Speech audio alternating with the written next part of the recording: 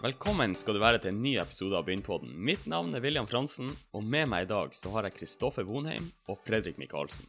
I dag så har vi vært så heldige å få besøk av ei energisk og sprudlende dame, nemlig hun Ida Kristine Jakobsen. Med flere års erfaring som daglig leder for Tromsø Camping, så har hun nå tatt turen over brua og inn til sentrum som direktør for The Edge. Og det skal bli spennende å høre med Ida hva planen for hotellet er fremover, og hvordan vi skal dra nytte av den sterke veksten reiselivet i nord opplever for tida. Velkommen til oss, Ida. Tusen hjertelig takk for det.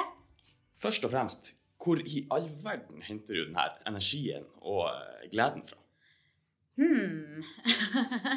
Hvor jeg henter den ifra? Jeg er født sånn, er vel det enkle svaret. Samboeren min, han lurte på om jeg hadde dott i en sånn energibøtte når jeg var liten. Men jeg har alltid hatt masse energi. Typisk A-menneske, sånn irriterende morgenfuglperson. Men jeg får jo energi av å være sammen med andre som har energi, og som er glad, og som har lyst til å finne på ting. Så ja, miljøet rundt meg har jo selvfølgelig veldig mye å si. Hvordan starter du dagen? Du sier at du er et A-menneske og sprudlende. Har du noen sånn morgenrutine? Er du tidlig oppe og liksom skal angripe dagen? Ja, det har jeg egentlig alltid vært. Og nå er det jo nå har jeg en 1-åring som sørger for at jeg er kanskje oppe tidligere enn jeg egentlig skulle ønske. Men jeg er tidlig oppe og liker det. Det er ikke sånn at du har noen sånne spesielle rutiner, så du må liksom komme deg gjennom før du kan gå på jobb, eller er det bare sånn, du bare hopper i skoene, og så voff av gårde? Nei, og med barn spesielt, og nå er jeg i tillegg en 8-åring som skal bare, så er det jo viktig å ha rutiner på morgenen faktisk, bare for å i det hele tatt komme seg på jobb. Og hun 1-åringen som også skal gjøre alt sammen selv, og skal gå, og det tar jo gjerne 2 timer før man er ute, hvis man skal ikke være en sånn der militærkommandosoldat.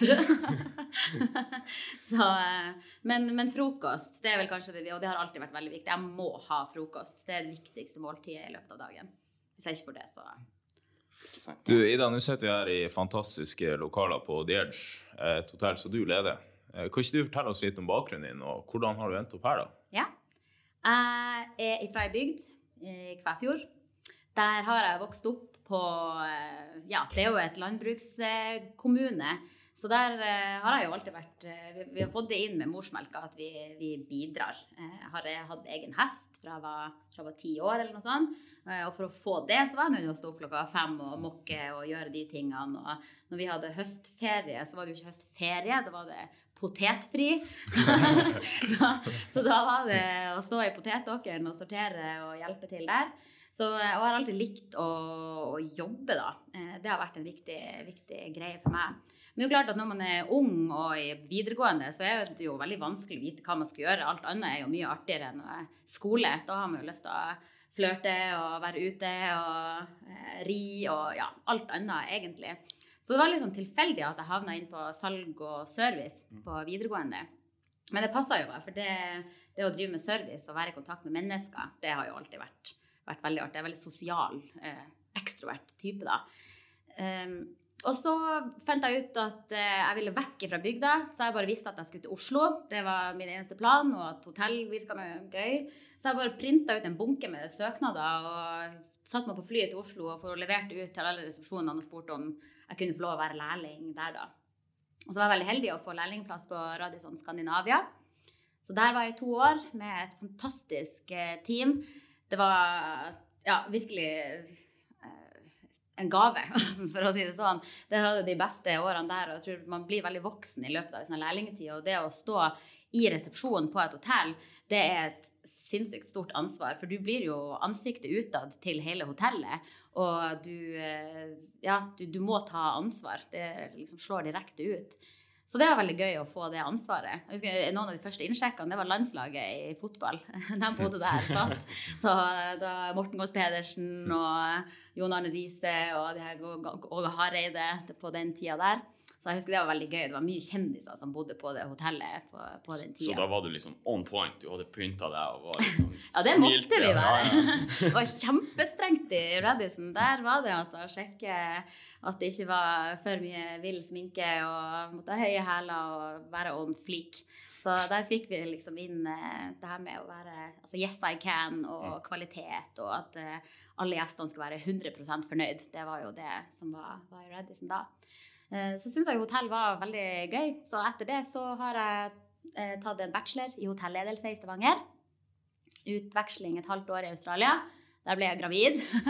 Og så kom jeg tilbake til Norge og tok en master da, i ledelse, innovasjon og marked her i Tromsø. Og jeg synes det var en fantastisk utdannelse, rett og slett. Det en lederutdannelse som har kanskje mer fokus på de her mellommenneskelige faktorene, og altså, gir deg gode verktøy som leder da. Og ikke bare det her økonomifokuset. Det er også viktig, selvfølgelig, å kunne det og ha fokus på det, men det er jo mennesker man skal lede, så det var gøy. Start campingen, og så kom jeg hit. Så long story short. Long story short. Det var, altså, vi har jo mest sett campingen og den reisen som den har hatt. Ja. For det har jo vært, i den perioden, meg bekjent, så har det jo vært også en økning innenfor turismen i Tromsø. Hvordan har det vært? Og nå også tar du det over hit, som også er en del av den enorme veksten. Ja, jeg hadde jo jobbet lenge med hotell, og campingen var jo veldig fristende, fordi at det var noe helt annet innenfor reiselivsnæringen. Så den erfaringen jeg fikk der med å drive også en sånn privat, ganske liten organisasjon egentlig, den ble så gull verd, fordi at du blir jo alle avdelingslederne i en person, og alt det du klarer å skape av resultat, det går jo tilbake da, i Tromsdalen der til Tuil, som jo føltes veldig meningsfullt og veldig gøy.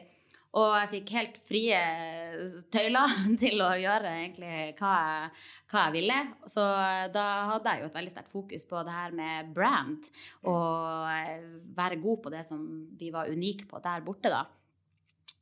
Og det er jo helt klart kanskje et mer sånn ferie- og fritidsmarked borte på campingen enn det her på The Edge, som er et stort konferansehotell, som selvfølgelig også får mye ferie- og fritidsgjester.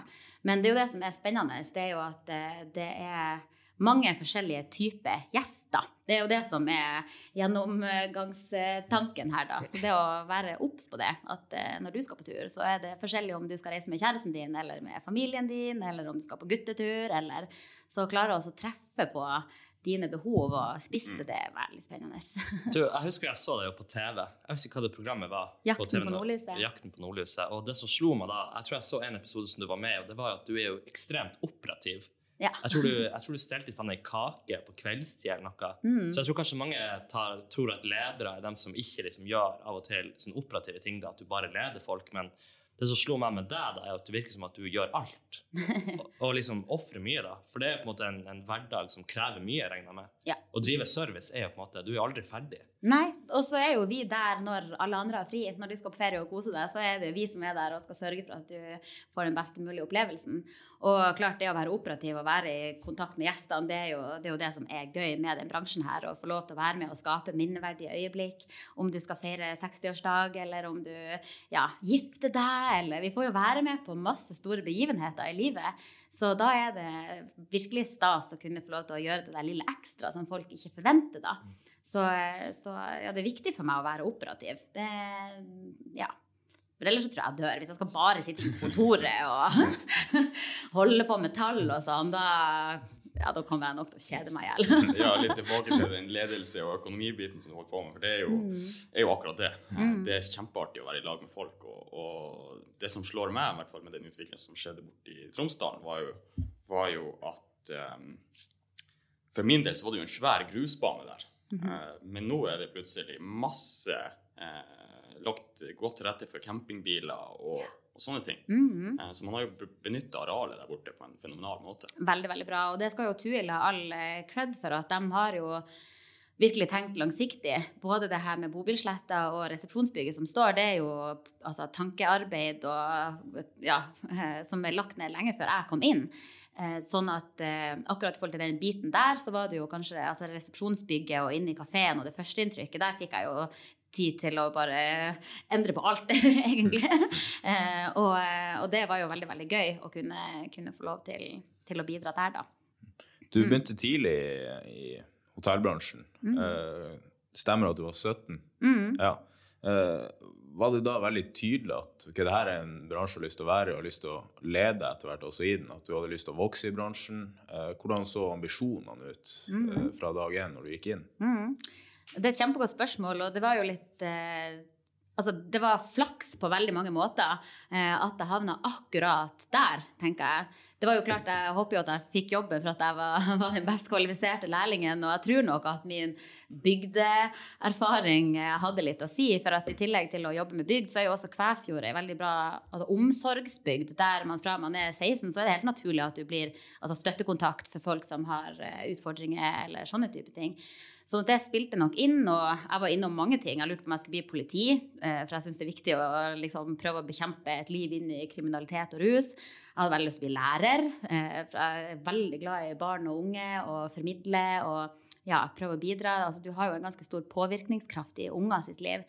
Men altså, det var helt tilfeldig at det ble hotell, og på det hotellet, der jeg da fikk en fantastisk leder som heter Ann Toril, hun ble et sånt stort forbilde for meg, for hun bare var knallflink og skilte mellom balansen mellom å være coachende og streng når det måtte til, og hun bygde et fantastisk team, så det var hun som fikk meg egentlig veldig inspirert til å tenke at ok, så kul, tøff dame, jeg har også lyst til å bli det når jeg blir stor.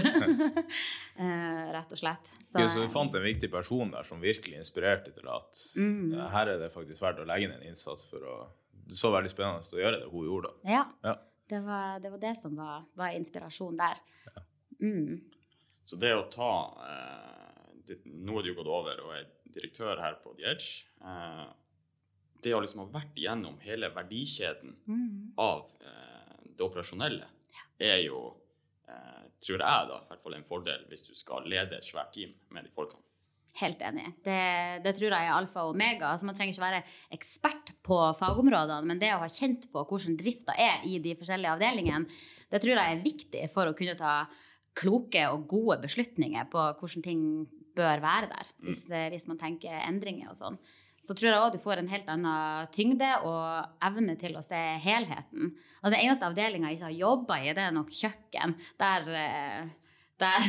har jeg ikke så mye å gjøre, for å si det sånn. Men nei, det er viktig. For det er klart at, som du sier, i denne verdikjeden, alle er jo absolutt like viktig for å klare å levere totalproduktet til gjesten. Så det at vi funker som et team, det er prima. Ja, og alle er jo forskjellige også, sånn at det er jo litt sånn som du sa i sted, at alle har forskjellige behov, og man må forstå de behovene. Og når du har vært på de nivåene som også de som jobber her har vært, så vet du hva de tenker også litt sånn. Og da er det, tror jeg du får en bedre forståelse også hos de ansatte. Helt klart, og så er det også gjennom lederutdanningen jeg har tatt, og et fantastisk lederprogram jeg har fått vært med på nå gjennom, i Nordic Choice, så har vi hatt veldig mye fokus på forskjellige personlighetstyper, og da kanskje spesielt i forhold til hvordan man kommuniserer med hverandre. Jeg er jo en veldig innovativ, pratende, energisk type, og det er jo klart at hvis jeg får en spinnvill idé som jeg har veldig klart i mitt hode, så kan det bli helt krasj hvis jeg møter en person som er veldig opptatt av analyser, fakta, ikke sant? Dette skal være testet og prøvd og trygt og godt. Så i måten jeg skal kommunisere og klare å formidle og få gjennomslag for en idé, så er det jo helt klart at jeg må være god å formidle det og si at ikke sant? Vi må ha litt logos og etos og patos og følelser, alt er kjempeviktig her. Men jeg kan ikke bable i vei, for da detter folk av. Så jeg har øvd mye på det, og ønsker å være en tydelig kommunikator. Ja, for du har jo nå gått fra, var det 20 ansatte dere var på campingen, til 150 ansatte her. Hva er de største forskjellene her? Du har nesten like mange avdelingsledere nå som du hadde ansatte. En markant forskjell der. Ja. Og det er en fantastisk forskjell. Det er en kjempespennende utfordring, fordi det er klart at nå skal jeg lede ledere, og jeg skal være med på å støtte dem i deres beslutninger, og bidra inn og være en coach for dem da. Og de er så sinnssykt flinke, de avdelingslederne som er her på The Edge. Det er så mye tung kompetanse, og folk som er utrolig gode mennesker. Så det er en stor ære å få lov til å kunne bidra der. Så nå har jeg vært i 2,5 uker, så jeg har fremdeles en lang vei å gå. Men jeg har i hvert fall vært tydelig på fra start at jeg er ikke her for å snu alt opp ned, fordi at nå har de driftet det her hotellet i masse år med knallsuksess, og alle pilen går oppover, og vi skal bevare det som er bra. Det er det som er hovedmålet. Og så skal vi ta inn mye ut av kanskje den kompetansen jeg har på spesielt det med opplevelse. Jeg synes det er veldig artig å få lov til å skape gode opplevelser. Så det skal vi, Men har det vært inngangen din når du nå går over i direktør og liksom formidler det som har skjedd og gjøre det bedre? For du har ikke lyst til å snu noe opp ned på hodet. Men du vil jo enda sikkert sette ditt preg på hotellet. Klart, og jeg bruker jo også å si litt at organisasjoner er jo i forskjellige livsfaser. Og jeg tok en sånn sammenligning her da, med at nå har man i de her 5 årene vært i en oppstartsfase, og i en oppstartsfase i en bedrift så er det jo noen ting som funker som leder, og da må man jo være en person som tør å feile og prøve og teste og finne ut av ting, og det er jo ingenting som er satt av strukturer, man har jo ideer, men sånn at du er en baby som skal lære deg å gå og gjøre de stegene der. Og så har man i de her 5 årene nå vokst til å bli litt sånn ungdom. Noen regler er satt, kanskje man ikke følger dem alltid. Men det krever en annen type ledelse enn det som har vært. Sånn at det er en veldig gøy fase å komme inn i, en sånn ung rebelsk fase, rett og slett. For Edge, dere har gjort mye. Jeg tenker spesielt på eventsiden. Kan du forklare litt hva som skiller The Edge fra andre hoteller i Tromsø? For der er det jo på en måte klare forskjeller sett utenfra i hvert fall. Ja, og det ser jo jeg også som har jobbet lenge i hotell, at det er helt unikt det man har klart her, fordi at ofte på et hotell så tenker man jo at det er en plass der gjestene som bor på hotellet i hovedsak da. Men her så ønsker man jo å være en kulturarena, og det er jo det man har klart å skape. Det er jo like naturlig for hvem som helst som bor i byen å være her og henge her som det er for en gjest, og det har man jo klart ved at man har brukt det her, arrangere konserter og gjøre ting, og det er et åpent hus, og det er så gull, og det er helt unikt. Det er virkelig bra. Ja, og det som slår meg også er jo at spektret er så bredt. For du kan huse arrangementer for nesten småbarn til og bestemor. Og det er jo ganske kult, for da fanger du såpass mange mennesker. Men det byr jo også på, vil jeg si, ganske mange utfordringer i forhold til kompetanse som dere må ha. Det er helt klart, og da må vi være gode på akkurat det her med behovsanalyse. Hva er det slags type gjest som kommer nå? Er det noen som skal feire 60-årsdag, eller skal det være en stor konferanse for å være med på å gjøre den som også arrangerer god, er jo veldig viktig. Å klare å gjøre det personlig. Du klarte det på et så stort hotell når det er mange tusen mennesker innom, og det å klare å se alle sammen, det er jo en kunst. Men det er jo sånne ting som vi brenner for. Det er jo det som er vår lidenskap og stor passion, det er jo å klare å skape de gode øyeblikkene. Et eksempel var vi hadde en fantastisk konferanse i forrige uke. Det er en gjest som har vært her nå eller firma som har vært her nå siden åpning. Vi ønsker å gjøre litt ekstra stas på dem. Så da tok vår meeting en eventmanager, som tilfeldigvis også er utdannet sirkusartist.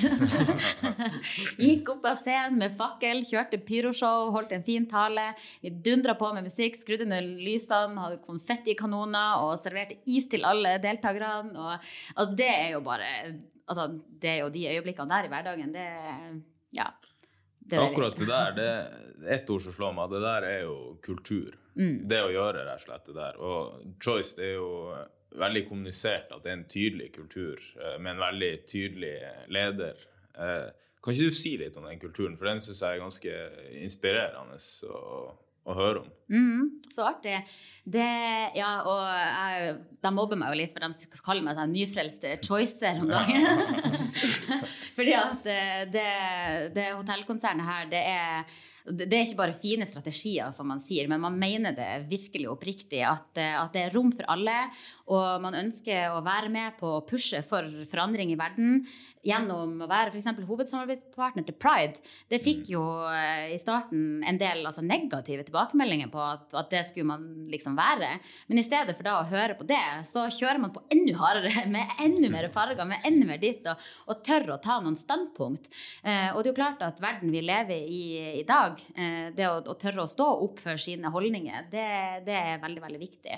Og man ønsker at det skal være et mangfold, sånn at vi har et mangfold med gjester, og da et mangfold med ansatte er jo akkurat like viktig. Og det er noe som som faktisk kommer helt naturlig. Det ikke noe vi strever med å få til i Nordic Choice.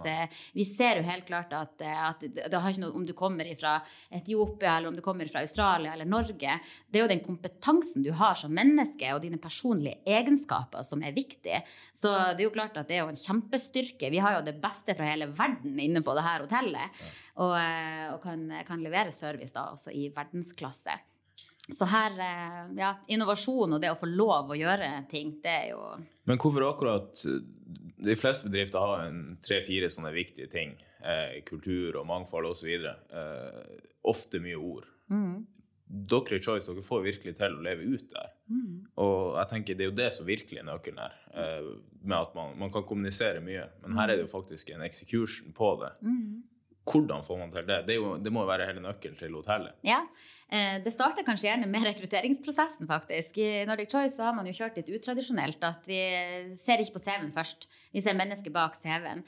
Nå har det jo vært både her på The Edge, og når The Hub skal åpne, Clarion Oslo, mange av de her store hotellene, man kjører en sånn talentjakt i stedet, der man får muligheten til å komme inn og presentere seg selv, og så går man da gjennom en sånn prosess, altså at til slutt så ender det opp i en sånn typisk litt, altså man ser jo på CV-en og finner ut om det her, hvordan kvalifikasjonene faktisk men det jo menneskene bak som alfa og omega, og sånn som samfunnet i dag, det veldig mange som faller utenfor, fordi at mange av samfunnssystemene våre altså nesten designet for at enkeltindivider ikke skal lykkes, eller enkeltindivider kan lykkes, men også veldig mange detter utenfor. Det skolesystemet for eksempel, som man var litt inne på i stad, altså en 15-16-åring, du aner jo ikke hva du skal bli, og hvis det at du stryker nynorsk gjør at du heller kommer inn på det ene kontra det du egentlig ville, da det jo noe alvorlig galt med måten vi bygger samfunn på. Og fører jo til at flere får psykiske problemer og så videre, og mister trua på seg selv. Og da gjennom her, fordi at altså, vi har så mange forskjellige arbeidsoppgaver som kan gjøres, og så lenge du har det der genuine ønsket om å gjøre verden til et bedre sted, og så vil du lykkes her. For du vil få all den opplæringen du trenger når du kommer inn her. Så det rett og slett å spille på de styrker man har, og ikke kanskje se bort fra de svakhetene som alle sammen innehar. Ja, jeg tror vi som samfunn, vi alt for flinke og skal sammenligne oss med alle andre. Vi har et veldig sånn altså utenifra og inn-perspektiv bruker jeg å si, at man sitter og ser på, du gjør det og du gjør det, du ser ut som du lykkes, og så blir man kanskje inspirert, og så man kanskje ikke egentlig tro. Altså hvis du synes det kjempeartig å tegne, ja så tegn, du kan bli illustratør, altså du kan være nu tro mot det du synes gøy, for hvis du gjør det, da tror jeg, da har du mye større sjanse for å ha det gøy i livet. En veldig enkel livsfilosofi, du må ha det gøy. Altså hvis du ikke har det gøy, så gjør noe annet. Ja, det deilig å høre. Mange sier at kultur settes fra toppen av, og du et veldig godt eksempel på det nå. Men så tenker jeg at du har jo også noen veldig karismatiske folk over deg igjen. Silseth, Stordalen. Kan du fortelle litt om hvordan du opplever de, og hvordan de lever kulturen? For det ser ut som at de gjør det i høyeste grad. Ja, og så tror jeg jo at nøkkelen der igjen, det jo at de gir frihet til, de viser stor tillit til sine ansatte om at man skal få lov til å være bærere av den kulturen. Man sier jo at altså, kultur spiser strategi til frokost, så at det skal sette noe strategi for det egentlig ikke noe vits, fordi at det kommer til å danne seg kulturer uansett. Men akkurat det med å få lov til å bare gjøre ting, og finne på ting, og skape ting, gjøre sine egne lokale tilpasninger. Det jo klart at vi skal jo levere på Clarion, vi skal levere på Quality, som ikke sant? Vi har mange forskjellige brands da under Nordic Choice, men vi får frihet til å leke. For det jo noe å si, når hotellet åpnet her i sin tid, det jo, nå begynner å bli en år siden, da satt jo bare vi var innom han i sted, Stordalen standarden i forhold til hvordan han kommer inn her. Det var en heidundrende video med noen alper i Lyngen, og han kommer inn her i skiklær, og sånn at bare fra dag 1 så det bare pang, sånn ønsker vi å ha det. Ja. Og da må du bare leve etter det.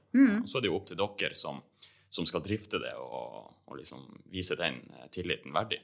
Klart, og så tror jeg jo at for man jo veldig bevisst i rekrutteringsprosessen igjen, og det jo et viktig poeng, altså hvordan du som menneske, for hvis du altså du bør jo like en energisk hverdag der det skjer masse ting, og at du faktisk trives med det, at du trives i rollen som vertskap, så de jo veldig bevisst på akkurat det igjen i rekrutteringsprosessen, sånn at da finner man jo også de rette folkene som skal levere på på det. Ja, og så setter du jo sammen det her mangfoldet av alle de folkene, nasjonalitetene, og kreativiteten må jo sprudle. Jeg kan jo tenke meg at en dag her nede, han ikke rolig, det liksom, det skytes ideer i øst og vest, og det liksom, må bare holde det nede. Ja, nesten, og så det jo litt artig, for man har jo, og det tror jeg også en veldig, veldig viktig del av kulturbygginga i Nordic Choice, det jo den store vinterkonferansen som de arrangerer hvert år, der man inviterer, jeg lurer på om det 3000 ansatte som får komme til Stockholm på en sånn svær happening. Og der kårer man jo masse forskjellig, ikke sant? Blant annet kårer man årets rebell.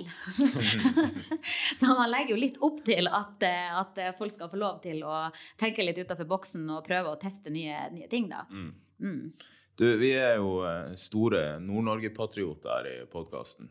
Hva du ser på som en av de store levebrødene til Nord-Norge fremover? Fordi klart det veldig mye offentlige ansatte her, UiT, UNN, store institusjoner. Vi trenger flere private arbeidsplasser. Hvor tror du at de her kan skapes? Ja, helt naturlig vil jeg jo svare reiselivsnæringen. Men det klart, altså, det jo et stort kompetansemiljø generelt i Tromsø med universitetet som har de tilbudene de har, og det masse dyktige folk, sånn at nøkkelen her jo å klare å bevare den vanvittige kompetansen som vi har her oppe, at ikke alle sammen flytter sørover fordi at det ikke finnes muligheter her. Sånn at jeg tror jo at det kjempeviktig at vi tilrettelegger godt for gründere som ønsker å skape noe, at de har gode vilkår. Og at regjeringen og dem som skal sette rammebetingelsene våre faktisk sette seg inn i hva vi holder på med. For nå har det jo kommet et sånt forslag som helt hinsides, som at man skal vurdere å øke momssatsen på reiseliv opp til 23 eller 25%. Og da skjønner du jo absolutt ikke hva reiselivsbransjen holder på med her. Altså, våres bidrag inn til samfunnet jo at vi skaper arbeidsplasser. Vi arbeidsintensiv. Når du skal bo på et hotell, så må du ha resepsjonist som sjekker deg inn. Du må ha noen som sitter bak og styrer mekanismene bak booking og markedsføring. Vi må ha renholdere, vi må ha folk som vedlikeholder bygget. Vi må ha frokostverter, servitører, det masse folk i arbeid. Så det betyr at det dyrt å drive hotell. For vi kan ikke bare dumpe, hvis de sier, ja, nå skal det gå opp 25%. Skal det bety at alle må betale 25% ekstra da for hotell? Det vil bli dyrt. Ja, det jo, kanskje ikke krisemaksimere, men det i hvert fall tungt å liksom heve det igjen da. Ja, det jo akkurat det Sånn at de som skal sette rammebetingelsene våre, de nødt til å sette seg inn i hva vi holder på med og sørge for at de forutsigbare og gode. For akkurat det her med moms, det har jo blitt en sånn, det skaper ikke forutsigbarhet. Først gikk det fra 8 til 10, og så ble vi lovd at det skal holde seg der, og så plutselig settes det opp til 12, og nå kommer det her hårreisende forslaget, så det litt håpløst. Stordalen, han jo ikke ofte negativ og kritisk, men akkurat det valgte han å bruke ganske mange minutter på en scene her nylig på at det var krise. Og det tenker jeg også for Nord-Norge, hvis det her virkelig skal bli en ny næring som vi skal vokse videre på, så det utrolig synd hvis vi må øke prisene med 25% på bakgrunn av det, fra et allerede veldig høyt prisnivå internasjonalt sett. Og det jo et stikkord du sier der, internasjonalt, for det jo det markedet vi konkurrerer i. Det jo, man kan jo reise til Sverige eller Finland eller Dubai eller hvor som helst, sånn at hvis vi skal være i konkurranse, så jo klart pris et viktig element oppi det hele. Så reiselivsbransjen har store muligheter i Nord-Norge, og for gründervirksomhet. Kan du fortelle litt om hvor ser du de mulighetene i reiseliv? Altså, ser du noen produkter eller tjenester som åpenbart mangler i Nord-Norge som man burde utvikle? Ja, og hvis man la oss si 20 nå og har lyst til å starte opp med et eller annet, hvor ser du de mulighetene i reiseliv? Det jo overalt, skal jeg si. Det jo mye innenfor opplevelsessegmentet, spesielt da, fordi at folk som kommer til Nord-Norge kommer ikke hit fordi at det så varmt og deilig å ligge på stranda her. De kommer hit fordi de vil action. Så å drive en bedrift som satser på opplevelser, gjerne skreddersydd, nisjeopplevelsesgreier. For at jeg tror ikke veien å gå for Nord-Norge å åpne opp for masseturisme. Altså helt motsatt. Her skal det være eksklusivt å komme til. Du skal få lov til å stå på vidda og ikke se et eneste annet menneske. For det akkurat det som gjør oss så unikt. Sånn at hvis man har en lidenskap for å gå på fjellet, eller for å padle kajak, eller gjerne sommeraktiviteter, for det er der vi nå i Nord-Norge virkelig kan legge inn trykket. Nå får vi nordlysturisme, den er svær, og den kommer til å fortsette å være svær. Men for å skape de her helårsarbeidsplassene, så trenger vi flere trekkplasser på sommertid. Men det er jo veldig mange som starter med kjøpe seg en kajak eller 3 kajakker og ta med turister og sånn. Og det bærer kanskje næringen litt preg av akkurat det. Litt mye armer og bein. Jeg tror det kunne vært veldig sunt med konsolidering, hvor det kommer litt større aktører og lager litt system på det her. Så de mulighetene du ser, det er altså mer på som guider, som å kjøpe de kajakkene og ta dem med. Ser du noen sånne større ting? Hvordan kunne man skape noe virkelig stort innenfor reiselivet her oppe? Det er et kjempegodt spørsmål, og jeg er helt enig i akkurat det. Og det er jo noe av det vi jobber med nå. Nå har jo Tromsø kommune tatt den fakkelen og gjør et fantastisk arbeid på å utvikle en reiselivsstrategi.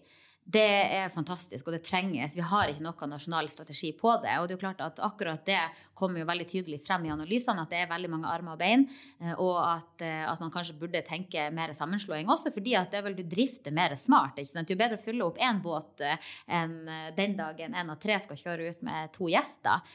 Sånn at det å tilrettelegge for gode nettverk nå, det kommer nok til å bli alfa og omega. Og hvis du klarer å ta den koordineringsrollen gjerne, eller utvikle en veldig god teknologi innenfor reiseliv, da tror jeg du legger det store gullegget, fordi at vi er preget av veldig mange som selger litt like produkter, men en type software du kan legge over de her andre tjenestene. For vi har bookingsystemer, og ingen kommer til å bytte sitt eget bookingsystem, men bookingsystemer som kan snakke sammen, det er en nøkkel her. Men et selskap som er blitt veldig flink på å levere opplevelser i stor skala med software er jo Airbnb. De har liksom nå tatt mye av hotellmarkedet, selvfølgelig ikke i Tromsø, for det er selvfølgelig en annen sak. Og jo da, i Tromsø. Ja, i Tromsø. Men nå bygger de jo mer og mer opplevelser, adventures. Så litt som du snakker om, nisje, high-end. Først, har du noen tanker om Airbnb generelt, og hva det betyr for deg som direktør? Og nummer 2, ser du også at de tar mer og mer av opplevelsesbiten? Og mest skulle vi skalere den videre. Hvor lang tid har vi på det? Nei, jeg skal keep it short. Men det er klart at det her er en het potet. Og Airbnb, altså all konkurranse er kjempebra, men jeg mener at man skal ha like spilleregler for det første. Og Airbnb, de har fått operere ganske fritt nå i ganske mange år. Og det er et bra produkt, og tenker sånn på vinteren er det fantastisk, fordi at det tar unna mye ut av den kapasiteten som vi kanskje mangler akkurat i den perioden. Men ellers i løpet av året, så det som er utfordringen er jo at ikke bare for oss som reiselivsnæring, men også for studenter og folk som ønsker å etablere seg, så er det jo klart at hvis det er mye mer attraktivt å leie ut til reisende til byen, og ikke lokalbefolkning og studenter, så blir jo det et problem, at folk ikke finner seg plass å bo. Da må jo folk takke nei til studieplasser, sånn at man er jo nødt til, og det er jo det som er litt visjonen bak denne reiselivsstrategien, at du skal utvikle for de lokale og tilpasse det til reisende. Og det tenker jeg er en god tanke å ha. For Airbnb, der bør det jo også helt klart skattlegges. Tall fra Capia viser jo at bare i fjor så går jo Tromsø kommune glipp av 12 millioner kroner i rene skatteinntekter fordi at man ikke har noe policy på det. Så Airbnb det er et fantastisk supplement. Delingsøkonomi er kommet for å bli, men det er nødt til å reguleres, rett og slett. Men skattlegges ikke personene som leier ut? Er ikke det frivillig foreløpig. Nå kommer det jo heldigvis etter hvert at det skal skje. Men tenk så mye svart arbeidskraft som er i det markedet. Vi har et kjempestrengt regelverk å forholde oss til, og det er jo også for gjestene sin sikkerhet. For eksempel her med brann. Hvem i Airbnb sjekker at det er brannvarslere og slukkeapparater og renhold, at de som er å vaske det her, at de får den lønna de skal ha. Det er mye som kanskje nok ikke... De har ikke noe tilsynsorgan, sant? Men det her er jo det som du snakker om med teknologien. De har teknologien, de skalerer det opp. Men det her er jo, hvis vi bruker de spesialistene som vi har i Nord-Norge på områdene som vi har, så kan jo vi utnytte det og få tilbake det som faktisk skapes av det her, i stedet for at en sånn aktør skal ta hele kaka, og så sendes det rett ned til USA. Nettopp. Ja, og da det jo stor verdilekkasje som bør være et mål, at enhver destinasjon prøver å minimere da. Men det jo å ha de folkene som tør faktisk å gutse og tar tak i det her. For det jo noen der ute i verden som gjør det, men hvorfor kan vi ikke gjøre det herfra når vi har alt her? At noen skal komme og utnytte oss, det litt sånn, det ikke bra for oss. Nei, det klart, og da må man jo være tøff og ta standpunkt sammen som næring eller kommune om at det ønsker vi ikke, og stå for det. Og da må man jo gå sammen, og da tenker jeg jo at nå igjen har man en fantastisk mulighet i Tromsø kommune gjennom denne reiselivsstrategien, og kanskje legge litt press på dem som sitter med makta, og også legge nasjonale strategier for det, for at det jo noen ting også man som kommune ikke kan bestemme alene, men at det må skje noe på Stortinget. Airbnb jo en konkurrent eller et supplement om man vil. I Tromsø nå så har jo kapasiteten vært sprengt i ganske mange år. På vinteren. På vinteren, riktig nok. Og da det jo veldig mye som tenker, ok, vi må få opp noen hoteller. Og det jo hoteller på tegnebrettet på hvert et hjørne her.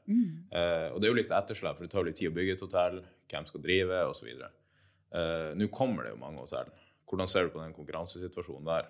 Nei, jeg tror hver gang det har vært bygd et nytt hotell i byen, så sitter man og tenker, herregud, det her kommer ikke til å gå bra. Men det jo klart at som du sier, det tar noen år å bygge det her hotellet, og markedet vil nok også ta seg opp.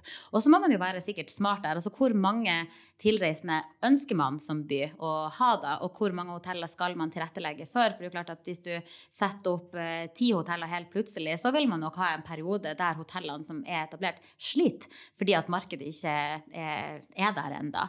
Sånn at man må jo igjen legge gode strategier og planlegge denne utviklingen. Og vekst, det ønsker vi jo selvfølgelig, og da må vi jo ha mer senger. Så at det kommer flere hotell, det bra, og så må man bare være tydelig på skal vi sette tak da? Ja, for det jo en markedsmekanisme, det jo en grunn til at det kommer flere hotell, og det jo fordi at beleggene her oppe veldig bra, som du sier, spesielt på vinteren, men jeg så hotellene her oppe noen av de mest lønnsomme i landet, eller det vel kanskje mest lønnsomme i landet, sånn at det vel en naturlig greie at det kommer litt flere, og så må man kanskje omstille seg og sørge for at også flyplassen, kanskje cruise-turister, kan få at man også får økt den siden da, for vi må få folk til å komme hit når også kapasiteten øker da. Ja, og så jo cruiseturismen veldig åpen for diskusjon, hvor mye verdier legges igjen, og så videre der. Men sånn ellers med konkurranse, så jo det bare gøy, for at det skjerper jo leveransen. Da får man en reminder om at ingenting kommer gratis, og hvis vi skal fortsette å være det beste hotellet som vi så må vi hele tiden levere og skjønne at service en ferskvare. Så Kan jeg bare spørre om en annen litt sånn het potet, og det jo hotels.com og Trivago etc. Jeg jo ser på prisene, og det vel sånn at hvis du bestiller derifra, så blir det litt dyrere enn hvis man ville gå direkte til dere. Men på grunn av convenience så det kanskje enklere å sammenligne alle hoteller samtidig. Ja. Hvordan ser dere på den konkurransen, og hvordan burde forbrukerne forholde seg til det, de plattformene? Og dere stiller kjempegode spørsmål, jeg elsker det. Det så riktig. Nei, det klart at det jo også altså de formidler jo sånn at, og som du sier, veldig mange ser jo en trygghet i å bestille gjennom for eksempel booking.com, for at det en stor, kjent aktør, så hvis du skal til et eller annet nytt land, så det en sånn naturlig portal å booke gjennom da. Sikkert i stor grad for at du føler at det tryggest enn om du booker direkte på en hjemmeside. Men samtidig så det jo klart at for hotellet sin del, så vi foretrekker jo og håper jo at flest mulig vil booke gjennom hotellet selv. Og der også igjen, om det bør være noen reguleringer på akkurat det mener jeg jo også helt klart. Det jo en stor aktør som henter ut mye av de verdiene som vi skaper da. For de gir jo de henter ut, men de gir også kunden en bedre opplevelse, fordi at det så convenient å få tak i ting. Men og liksom kan man ikke gjøre det på en annen måte? Altså, har du noe oppbygning på, eller har du noe med oppbygning på liksom, strukturen? Du snakker om hjemmeside til hotellene. Hvis jeg skal bestille et hotell nede i la oss si nede i Hellas, så synes jeg det tryggere å bruke hotels.com enn å bruke hjemmesida til hotellet. Og det jo basert på hvordan strukturen lagt opp. Ja. Så der jo også kanskje en kjempemulighet til å utnytte markedet og lage sånne plattformer for bookings, ja. Yes. Ja, og helt klart vil det kunne være en mulighet. Og så tror jeg jo igjen at det nok for det ser vi jo også at den største andelen som booker gjennom Booking.com og Expedia, det utlendinger da. Mens nordmenn, de flinkere å booke direkte hos oss. Så, og det vet jeg jo, det nok flere som har prøvd også på akkurat det, og der jo utfordringen akkurat, og hvordan skal du da få alle hotellene og overnattingsstedene inn på denne plattformen da, for man skal jo også tjene penger på det her, og hvordan skal man gjøre det, om det ikke en fastpris eller provisjon, eller det jo det som ofte lokkmiddelet, eller hva man skal kalle det. Litt bort fra hotellbransjen og litt på personlig plan. Hvor ser du deg selv om 20 år? Jeg jo helt Hakuna Matata-type. Ta livet som det faller seg. Og det har egentlig vært en god strategi for meg så langt. Altså, jeg veldig målbevisst, og jeg satt meg jo som mål når jeg var 17 år at jeg har lyst til å bli hotelldirektør. Det var et veldig tydelig mål for meg da. Nå ønsker jeg å gjøre en god jobb her, og så ønsker jeg å tilbake til Nordic Choice igjen sine verdier, så ønsker man jo å gjøre mer enn å drive hotell. Man ønsker jo faktisk å gjøre en forskjell. Så om 20 år så håper jeg jo at jeg virkelig har gjort en forskjell i folk sitt liv, vært med å bygge opp selvtillit og trua på seg selv, og at folk finner sin vei i livet. Så et eller annet i den retningen som gjør at jeg kanskje har vært et godt forbilde for noen. Ja, for det vel ofte ganske skummelt å lage seg en sånn illusjon om hvor man om 20 år. Så jeg tror det veldig fornuftig tilnærming at man tar det litt så det kommer. Men det veldig interessant å høre at du var såpass bevisst på at jeg vil bli hotelldirektør, og nå du blitt det. Så det blir veldig spennende å se hvordan eventuelt The Edge ser ut om 20 år også, hvis du har vært her i 20 år. For hva liksom fremtiden til hotellet? Det skjer så mye på teknologibiten at når vi spør deg om hva om 20 år, men hvordan ser hotellet ut om 20 år, for eksempel også? Ja. Nettopp, ja, det veldig gøy, og der også klarer jo å ha visjon om å være ever-changing hotel, at man skal tilpasse seg det som skjer og være en del av det, så det blir kjempespennende å se, ja. Nå har jo også det her lederprogrammet jeg nevnte i sted som har vært med på, der hadde vi jo nå i sist oppgave, så vi har fått en hjemmeoppgave til hver gang vi har vært på de her kursene. Da skulle vi skrive et brev til oss selv fra fremtiden, og da kunne det være enten barna eller samboeren eller hvem som helst som holdt en tale da, memorial speech, og det var den kleineste oppgaven jeg noen gang har hatt, og kjempevanskelig. For da var bare, du skal leke med fremtiden, ikke sant? Bare være kjempegenerøs med deg selv, men det er jo helt klart at da hadde jeg jo reddet verden. Da hadde jeg jo klart å gjort at folk fikk vekk de her skyggelappene sine, for man jo kronisk å gjøre det. I dag man jo kanskje flink å tenke egeninteresse, jeg skal meg, og litt egoistisk, men hvis man flinkere å se hverandre, det det jeg virkelig håper, at man blir mye flinkere til det, og skjønner at alle har en verdi, og at det meningen at vi skal ha forskjellige ting å gjøre, det meningen at vi skal like forskjellige ting, og så tror jeg samfunnet kommer til å være en mye bedre plass. Så jeg tror hvis vi ser 20 år frem i tid, så vil det kanskje være enda lurere å posisjonere The Edge som ikke et hotell, men som et opplevelsessenter, hvor du kan overnatte i tillegg. Men det jo ingen grunn til at Edge et fantastisk fint bygg. Det gjøres masse eventer, man kan ta en kino, altså man kan jo lage masse ting som gjør det relevant for byen, ikke sant? Og da har du jo en helt annen mode i forretningsmodellen din, for da kan ikke Hotels.com komme med en plattform, og så miste The Edge måtte verdien. Nettopp, og det jo det som den største forskjellen, vil jeg si, på Airbnb og hotell for eksempel, eller overnattingsplasser generelt, det jo at her har vi jo et profesjonelt vertskap som eksperter på lokalhistorie, som har genuint ønske om å skape den beste opplevelsen for deg, sånn at det jo vår konkurransefordel. Uansett hvordan du vrir og vender på det, så det her vårt fag. Det her det, vi gode på det. Men helt klart opplevelser, og det å tenke utenfor, når jeg sier utenfor boksen, så tenker jeg gjerne utenfor hotellet, ha gode samarbeidspartnere.